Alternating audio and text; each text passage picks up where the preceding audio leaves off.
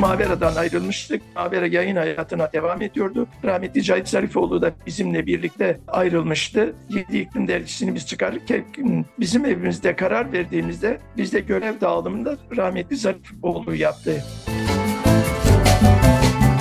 Biz dergiyi çıkarmaya karar verdiğimizde Cahit Bey dedi ki çocuklar siz dergiyi çıkarın, ben birkaç sayı sonra katılayım, yani 4-5 sayı sonra katılayım gibi bir şey olmuştu. Fakat derginin birinci sayısı çıkar çıkmaz rahmetli Zarifoğlu birden heyecanlandı. İkinci sayıya şiir verdi.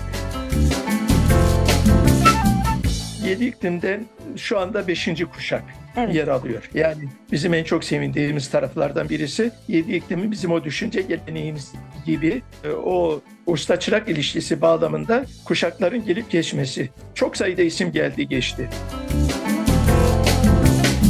Bizim sunuş yazılarımız aslında biraz da manifest bir özellik taşır. Evet. Özellikle Üstad Sezai Karakoç'un diriliş düşüncesi olarak ortaya koymuş olduğu o temel inanca, akıma bağlı kalmaya gayret ediyoruz. Bunu bir dönem ben yazdım, bir dönem Kamil Eşfak Berki yazdı, bir dönem Osman Bayraktar yazdı. Şu dönemde de gene bizim dergimizde yer alan sonraki kuşaklardan Mehmet Özyer yazıyor. Yani biz biraz da sorumluluğu arkadaşlarımıza yüklüyoruz bu anlamda. Şimdi o yaşlılar kuşağı dediğimiz isim sayısı 4'ü ya da bir şey geçmez. Ali Haydar Haksal, Hasan Aycın, Osman Bayraktar, Halim Kahraman gibi veya Nurettin Durman gibi birkaç arkadaş kaldık. Yani diğerleri hepsi gençlerden oluşuyor bu düzlemde bakıldığında. İşte Sezai Karakoç'un sağlığında 2-3 tane özel sayı yaptık. Nuri Pakdil ile ilgili özel sayı yaptık. Rasim Özden Ören'le, Alaaddin Özden Ören'le, Akif İnan'la ilgili. Ajansı'nın Kültür Merkezi'ne hoş geldiniz. Bugün 15 Ağustos 2023 Salı. Ben Ümmü Hanatak. Uzun bir yolculuğa çıkacağız şimdi. Biletleriniz bende. Rehberimizde öykücü, şair, yazar ve Yedi İklim Dergisi'nin Genel Yayın Yönetmeni Ali Haydar Haksal.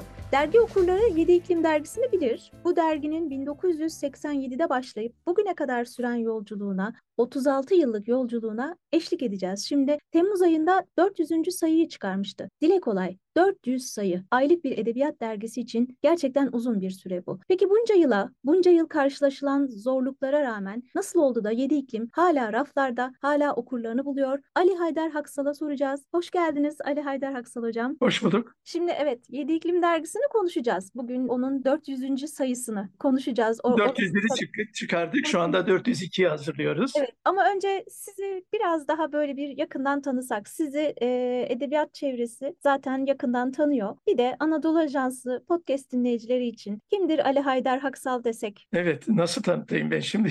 Şimdi tabii uzun bir geçmiş, 70 yıla sığan, 72 yıla sığan bir hayat. 1951 Bingöl Yayladere Asköy'de doğdum.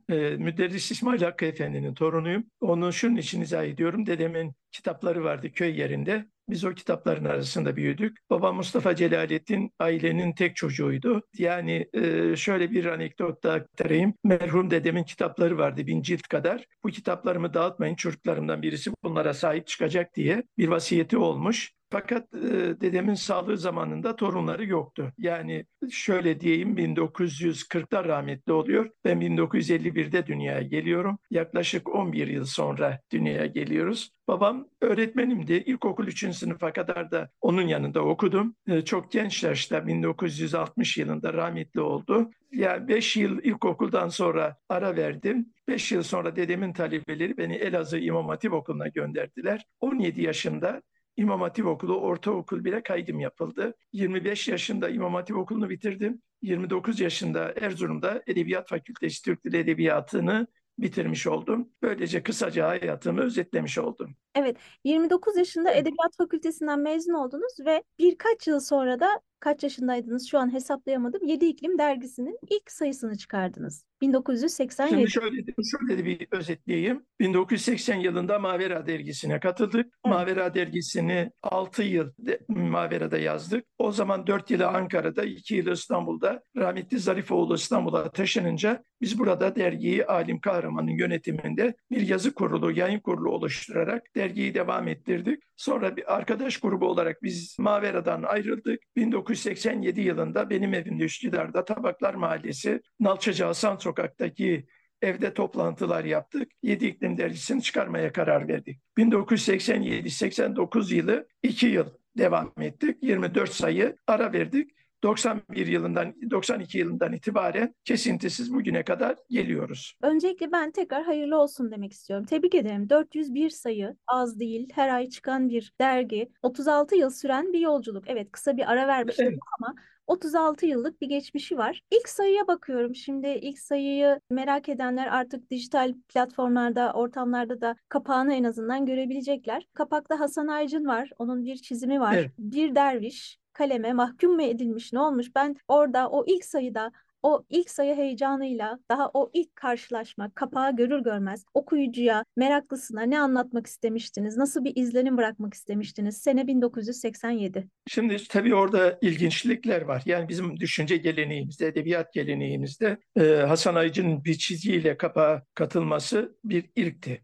Evet. Daha önce Hasan Aycı'nın çizgileri Mavera'da, başka yerlerde de yayınlanmıştı ama dergi sayfaları arasındaydı. Biz o dergiyi çıkardığımızda bir diğer ilkimiz de o güne kadar bizim düşünce geleneğimizdeki dergilerimiz, Büyük Doğu'dan başlayalım. Büyük Doğu, Diriliş, Edebiyat, Mavera, Yönelişler dergileri hepsi rotatif baskıyla yayınlanıyordu. Yani o zaman harfler dizilirdi tek tek. Kurşun harfler, onlar şeyleri çıkarılırdı. Rotatif olarak basılırdı. Yedi İklim'de ilk defa o dönemde teknolojinin gelişmesiyle birlikte Macintosh üzerinde biz ne deniliyor ona? Offset baskıya geçtik. Şimdi o Yedi İklim'in o ilk döneminde aynı zamanda gerek tasarım gerek görünüm itibariyle de Yedi İklim'in bir ilk olma özelliği var. Bir diğer özelliği de şu kadar tabii biz Mavera'dan ayrılmıştık. Mavera yayın hayatına devam ediyordu. Rahmetli Cahit Zarifoğlu da bizimle birlikte ayrılmıştı. Yedi İklim Dergisi'ni biz çıkarırken bizim evimizde karar verdiğimizde bizde görev dağılımında rahmetli Zarifoğlu yaptı. Beni derginin sahipliğine, Osman Bayraktar'ı yazı işleri müdürlüğüne, diğer arkadaşlarımızı da yayın kuruluna belirleyerek biz de yayın hayatına öyle başlamış olduk. O dönemde Diriliş'te, Edebiyat'ta, Mavera'da, Büyük Doğu'da yazmış olan arkadaşlar Yedi İklim'de bir araya geldik. Yani böyle bu da bir ilkti aslında. Yani diğer dergiler genellikle kendi aralarında biraz şeyler vardı, mesafeler vardı. Ya Diriliş'te yazanlar, Diriliş'te Edebiyat'ta yazanlar, Edebiyat'ta, Mavera'dakiler, Mavera'da Yönelişler biraz o anlamda farklıydı. O dönemde biz çıktığımızda dergi çıkmıyordu. Dolayısıyla bu dergilerdeki arkadaşlarla birlikte Yedi İklim'de buluşmuş olduk. Evet, neydi peki desem? Evet, o zamanlar başka dergiler de vardı. Siz Mavera'dan ayrıldınız. Bir dergi kurdunuz. Zarifoğlu da vardı. Merhum Zarifoğlu. Başka güzel isimler de var. Birazdan bazılarını anacağız. Yedi İklim neden olsun çıksın istediniz? Yedi İklim isminin esprisini bizimle paylaşsanız. Evet, yani Yedi İklim ismin isim babası İlhan Kutluer. O dönemde Marmara Üniversitesi İlahiyat Fakültesi'nde asistandı. Şimdi profesör arkadaşımız. İsim babası oydu. Aslında o dönemde çok ilginç yazılarla da başladı. Yani Bağdat kültüründe bizim İslam geleneğinin kitap kültürü, düşünce kültürüyle ilgili bir yazı seriye başlamıştı. Hasan da onların desenler çizmişti. Fakat onları devam ettirmedi. Tabii Yedi İklim'in Ekali Müsebba diye tanımladığımız Yedi İklim manevi karşılıkları da var. Tabii biz yedinin katlarını biliriz. Yani semanın katlarını, cennetin katlarını biraz manevi anlamda. İslam coğrafyası bağlamında da böyle bir karşılığı olduğunu düşünürüz. Tasavvufta da tabii bunun karşılığı var. Bir diğer tarafıyla da o dönemde edebiyat dergisi çıkmıyordu. Diriliş dergisi çıkmıyordu. Sadece Mavera'dan ayrıldığımız ama Mavera devam ediyordu. Biz de Osman Bayraktar, ben, Hasan Aycın, Alim Kahraman, Mustafa Çelik bu arkadaş grubu Cahit Zarifoğlu ile birlikte Mavera'dan ayrılmıştık. Ayrılma gerekçemiz de şöyle bir şey olmuştu aslında. Mavera dergisinde Üstad Sezai Karakoç'un Fecir Devleti şiiriyle ilgili bir oturum yapmıştık. Onun peşinde de Nuri Pakdil ile ilgili bir oturum yapıldı. Rahmetli Bahri Zengin o oturumu yayımlamadı. Yani Nuri Pakdil ile ilgili olanını yayımlamadı. Bizim de niyetimiz bizim düşünce geleneğimizdeki isimleri bir arada bir bütün olarak değerlendirmekte. Dolayısıyla bunu yapmayınca biz ayrılma gereği duyduk. Ondan sonra da Yedi İklim Dergisi'ni çıkarmaya karar verdik. Birinci sayıyı ben tabii büyük bir saygıyla o o ilk heyecanın verdiği bir saygıyla tek tek isimleri de saymak istiyorum. Şimdi o birinci sayınızda siz varsınız öncelikle. Arif Ay, Osman Bayraktar, Alim Kahraman, Mehmet Ocak'tan, Ahmet Kot. Hepsini tek tek saymak istiyorum. Necat Çavuş, Hüseyin Atlansoy, Şakir Kurtulmuş, Mustafa Özçelik, İlhan Kutluer, Ali Göçer, Kamil Doruk, Selahattin İpek. Sonraki sayılarda Cahit Zarifoğlu'nu da görüyoruz, değil mi? Evet. Ki sanırım vefatından kısa bir süre önce yayınlanan ikinci sayıydı. Onun aslında esprisi şöyle, oraya bir hemen açıklama getireyim. Biz Lütfen. dergiyi çıkarmaya karar verdiğimizde Cahit Bey dedi ki çocuklar siz dergiyi çıkarın, ben birkaç sayı sonra katılayım, yani 4-5 sayı sonra katılayım gibi bir şey olmuştu. Fakat derginin birinci sayısı çıkar çıkmaz rahmetli Zarifoğlu birden heyecanlandı. İkinci sayıya şiir verdi. Üçüncü sayıya şiir verdi. O dönemde de zaten biliyorsunuz o menhus hastalığa yakalandı.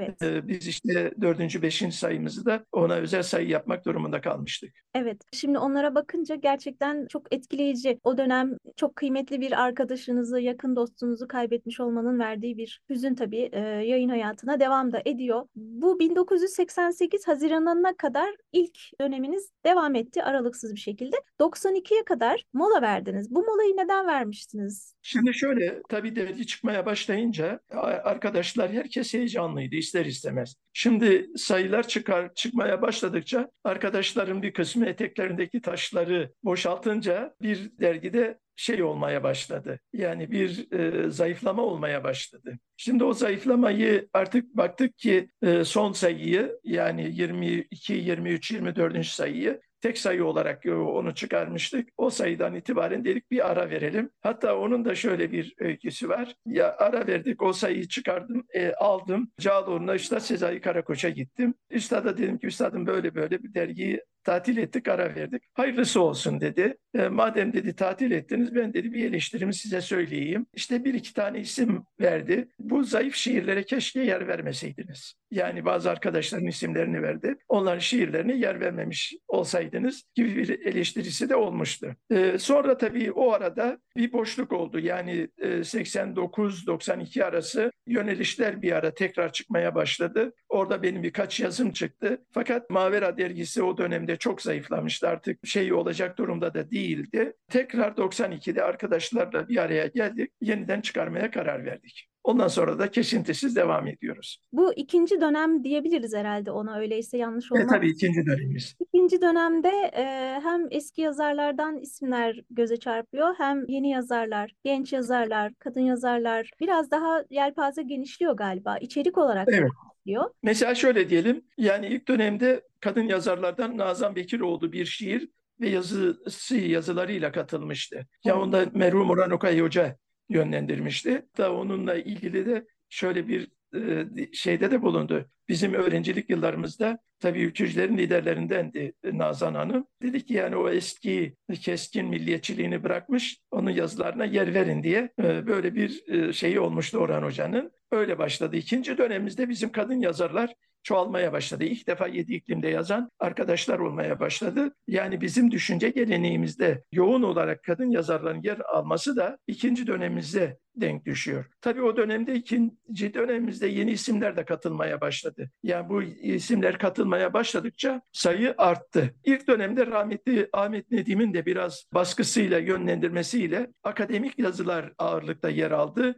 O akademik yazıların bir tarafıyla faydalı oldu, bir tarafıyla da derginin edebi şeyini zayıflatmış oldu. Yani akademik yazılar biraz kuru metinler, yani kuru metinler olunca onlar derginin havasını biraz değiştirdi. İlerleyen zamanda biz onları da azalttık. Yani ondan bir anlamda kurtulduk. Çünkü akademik yazılar, Orhan Hoca'nın da şöyle bir durum şeyi vardı. Akademisyenler malzeme yığıyorlar. Ama bu malzemelerde yorum yok. Yani ufuk açıcı şeyler yok. Sadece malzeme olarak var. O da dergiyi biraz kuru bir hale getirmişti. Öyle bir eleştiri de olmuştu o dönem için. Size katılan isimlere baktığımızda gerçekten Türkiye'nin edebiyat dünyasına, düşünce dünyasına yön veren bir dergi olduğu. O zamanlar çok gençsiniz tabii.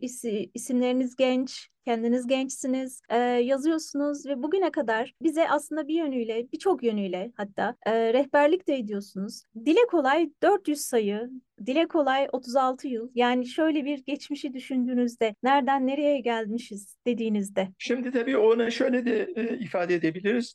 Yedi İklim'de şu anda beşinci kuşak Evet. yer alıyor. Yani bizim en çok sevindiğimiz taraflardan birisi Yedi İklim'in bizim o düşünce geleneğimiz gibi o usta çırak ilişkisi bağlamında kuşakların gelip geçmesi. Çok sayıda isim geldi geçti. Bizden ayrılan arkadaşlar oldu. O arkadaşlar kendi dergilerini çıkardılar, kitaplarını çıkardılar. Bugün düşünce hayatında, yazı hayatında çok sayıda isme bu anlamda rastlayabiliyoruz. Bu tabii ki sevindirici. Şimdi bir de şöyle bir durum var. Ben biraz hayata geriden başladım. Biraz önce ifade ettiğim gibi yani 17 yaşında ortaokul, 25 yaşında liseyi bitirmişim. Elazığ'da tek başıma bir adam.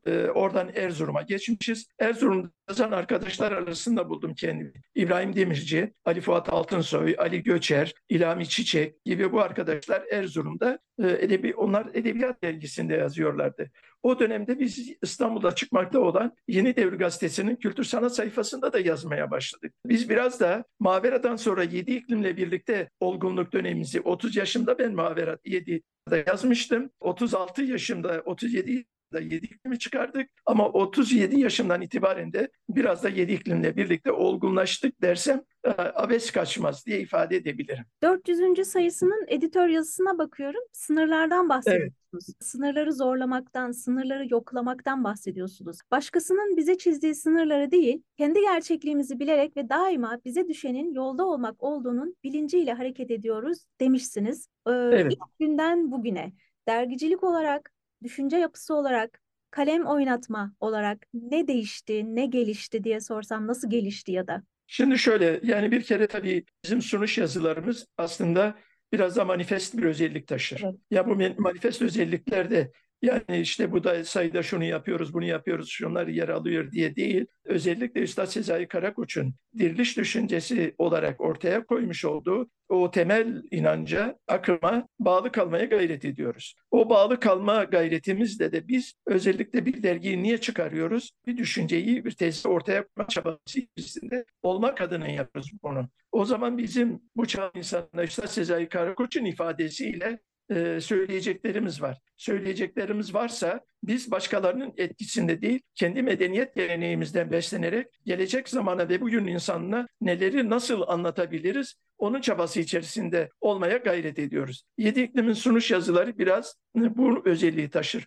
Bunu bir dönem ben yazdım, bir dönem Kamil Eşfak Berki yazdı, bir dönem Osman Bayraktar yazdı. Şu dönemde de gene bizim dergimizde yer alan sonraki kuşaklardan Mehmet Özyer yazıyor. Yani biz biraz da sorumluluğu arkadaşlarımıza yüklüyoruz bu anlamda. Evet. Hatta bundan sonra da biz Cahit Zarifoğlu'nun mesela biz Mavera'da yazarken bir ara bana yazdığı bir mektupta çocuklar biz yorulduk. Bundan sonra dergiyi biz size bırakacağız, siz çıkaracaksınız, devam edeceksiniz, biz de yazılarımızı vereceğiz demişti. Ya biraz da o sorumluluk bizi Yedi İklim Dergisi'nde bu hale getirdi. Biz de bu sorumluluğu bizde sonraki arkadaşlara bırakmak düşüncesindeyiz ki onu da gerçekleştiriyoruz. Böyle bir şeyi de ifade edebilirim. Dergicilik sizin için bir okuldu. Buradan bunu anlamamak mümkün değil herhalde. Görmemek mümkün değil. Nesilden nesile diyorsunuz, aktarmak diyorsunuz. Bu ifadeler çok değerli. Bir okul gibi 36 yıl boyunca Yedi İklim Dergisi hiç aksatmadan yoluna devam etti. İlk zamanlar evet akademik yazılar vardı, şiirler, denemeler vardı.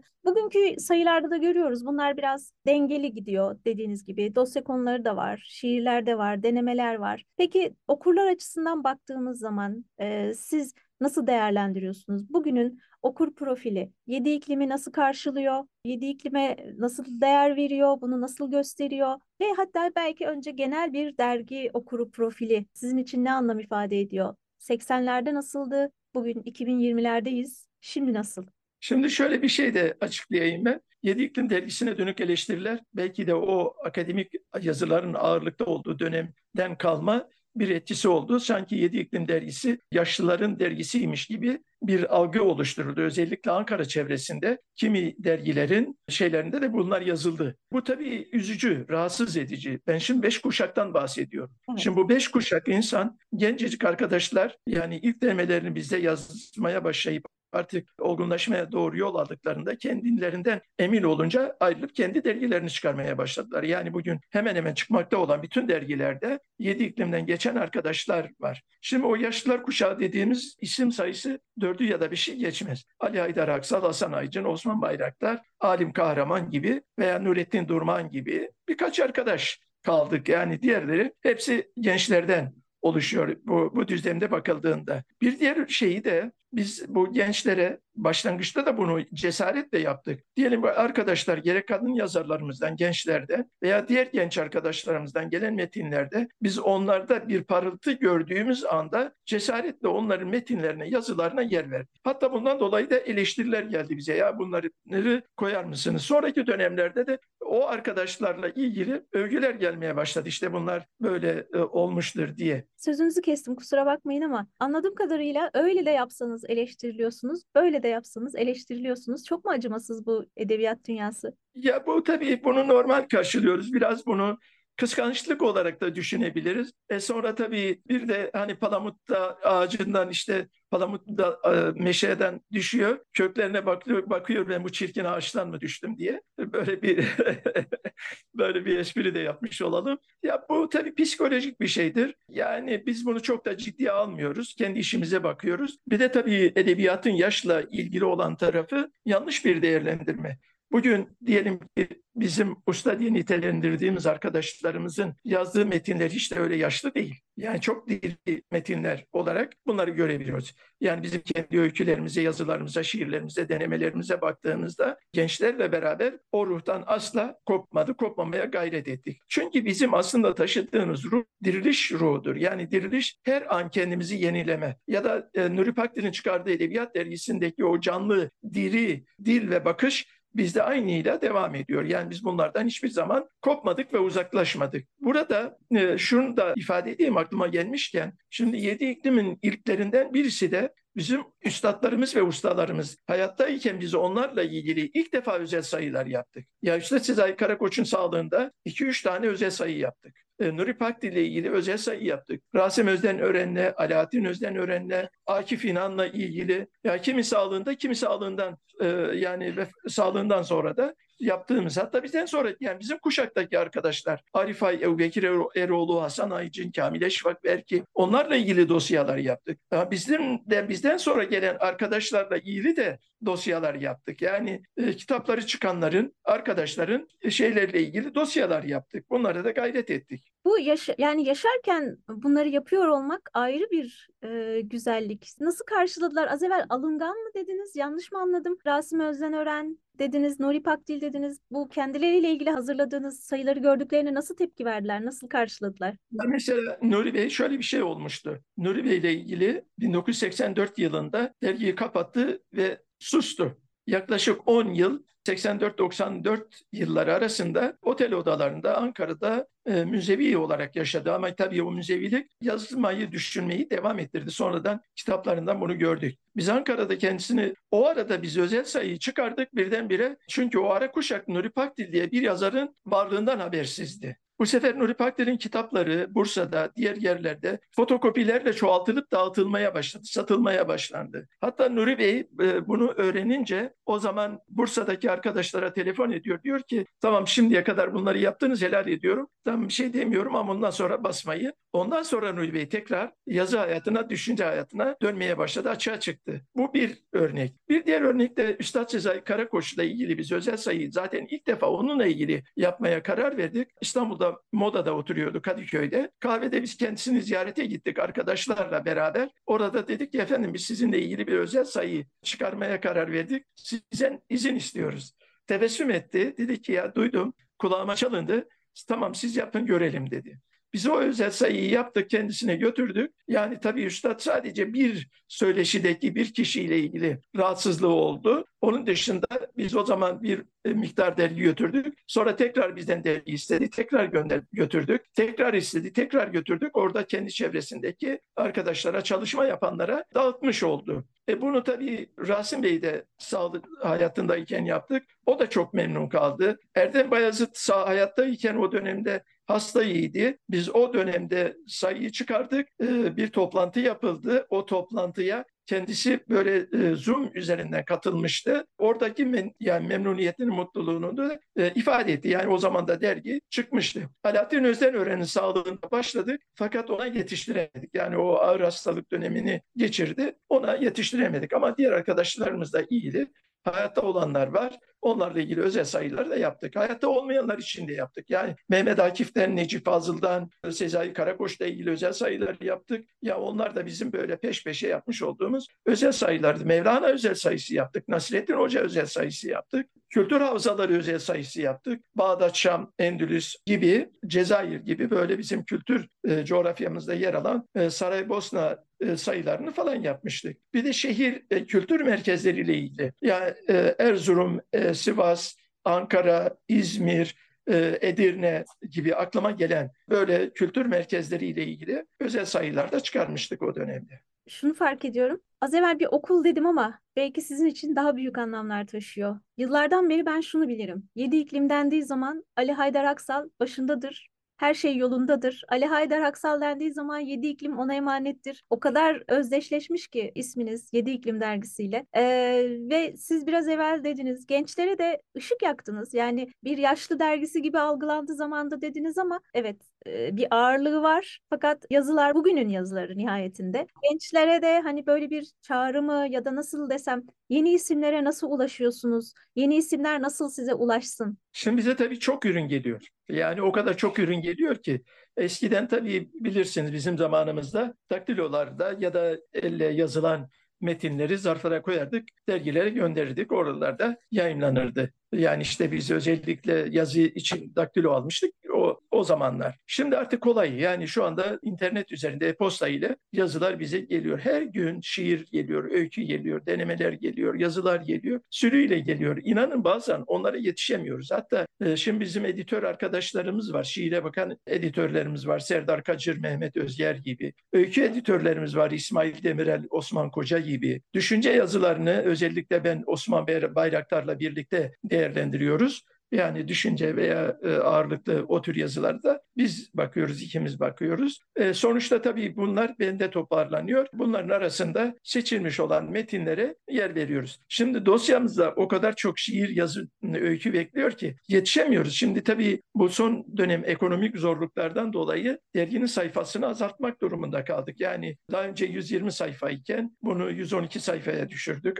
90 sayfaya, 80 sayfaya, en son 64 sayfaya getirdik. Burada tutuyoruz. Bu bize tabii az geliyor. Fakat az geliyor derken bunu da şöyle bir iyi tarafı var. Metinleri daha sıkı şey yapıyoruz. Yani önümüze gelen her metne yer vermek yerine onların arasında hatta arkadaşlara da editör arkadaşlara diyorum ki sıkı tutun yani denetleyin. Zayıf metinlere artık çok fazla yer vermeyelim. Şimdi gelen arkadaşlara da geçen gün son sayıya bakarken kardeşim Ahmet'le şöyle bir şey gelişti. Abi dedi ya hep gençler var dedi. Ustalardan kimse yok. Yani bir önceki kuşaktaki arkadaşlardan bile isimler neden yok diye beni sorgulamaya başladı. Ya böyle bir tarafı var. Biz de tabii şuna da özellikle özen gösteriyoruz. Derginin merkezinde yer alan, fiili katkıda bulunan arkadaşlarımızın yazılarına öncelik veriyoruz. Yani haklı olarak. Ama onun dışında gelen nitelikli yazılar varsa onları da peyder dergide yer vermeye gayret ediyoruz. Allah yolunuzu açık etsin. Nice 400 sayılara. Yedi iklim hiç bitmesin inşallah. Okul olmaya devam etsin. Hocam, eklemek istediğiniz bir şey var mı? Dergiye dair,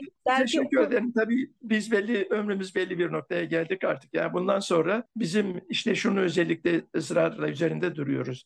Muallim Naci'nin Muallim Mecmuası, Mehmet Akif'in merkezinde yer aldığı Sırat-ı Müstakim Sebilür Reşat, Üstad Necip Fazıl'ın Büyük Doğu, Sezai Karakoç'un Diriliş, Nuri Pakdil'in Edebiyat, Cahit Zarifoğlu, Erdem Beyazıt, Akif İnan, Rasim Özenören'lerin çıkardığı Mavera dergisi, Ebubekir Eroğlu'nun Yönelişler dergisi. Şimdi şöyle bir açıklamayı da Yedi İklim dediğiniz Ali Haydar Haksal'la anılıyor. Yani evet ismimiz de anılıyor ama Yedi İklim Dergisi'nin bir ekip, bir kadro dergisi. Yani şu anda Osman Bayraktar, Hasan Aycın, Osman Koca, Abdullah Yalın Karadağ, Mehmet Özger, yani Gökhan Serter gibi, İsmail Demirel, arkadaşlar o kadar çok ki, Aykaan Yüce, daha sonraki kuşaktan genç arkadaşlar Yunus var, Yusuf var. Onlar çok genç ama derginin içerisinde aktif olan arkadaşlar. İsimlerini belki unutacağım arkadaşlar alınmasınlar. Yani çok yeni ve canlı bir kadro ile yola devam ediyoruz. İsim belki benim adım önüme çıkmış ama bu ekip, bu kadro olmasa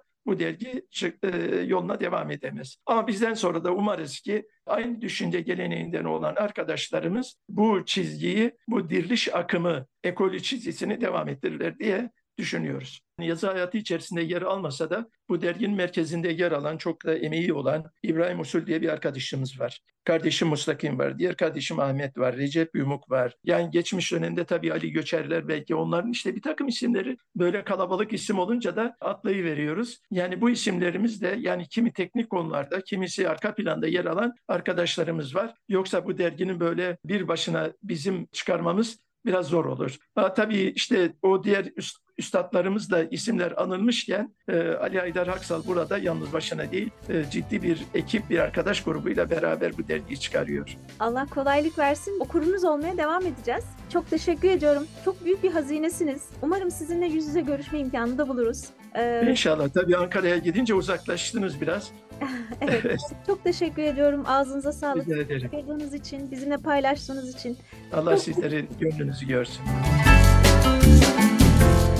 Kültür Merkezi'ndeydiniz. Şair, yazar ve Yedi İklim Dergisi'nin Genel Yayın Yönetmeni Ali Haydar Haksal konuğumuzdu. Podcast yayınlarımızı Twitter'da AA Sesli hesabından takip edebilirsiniz.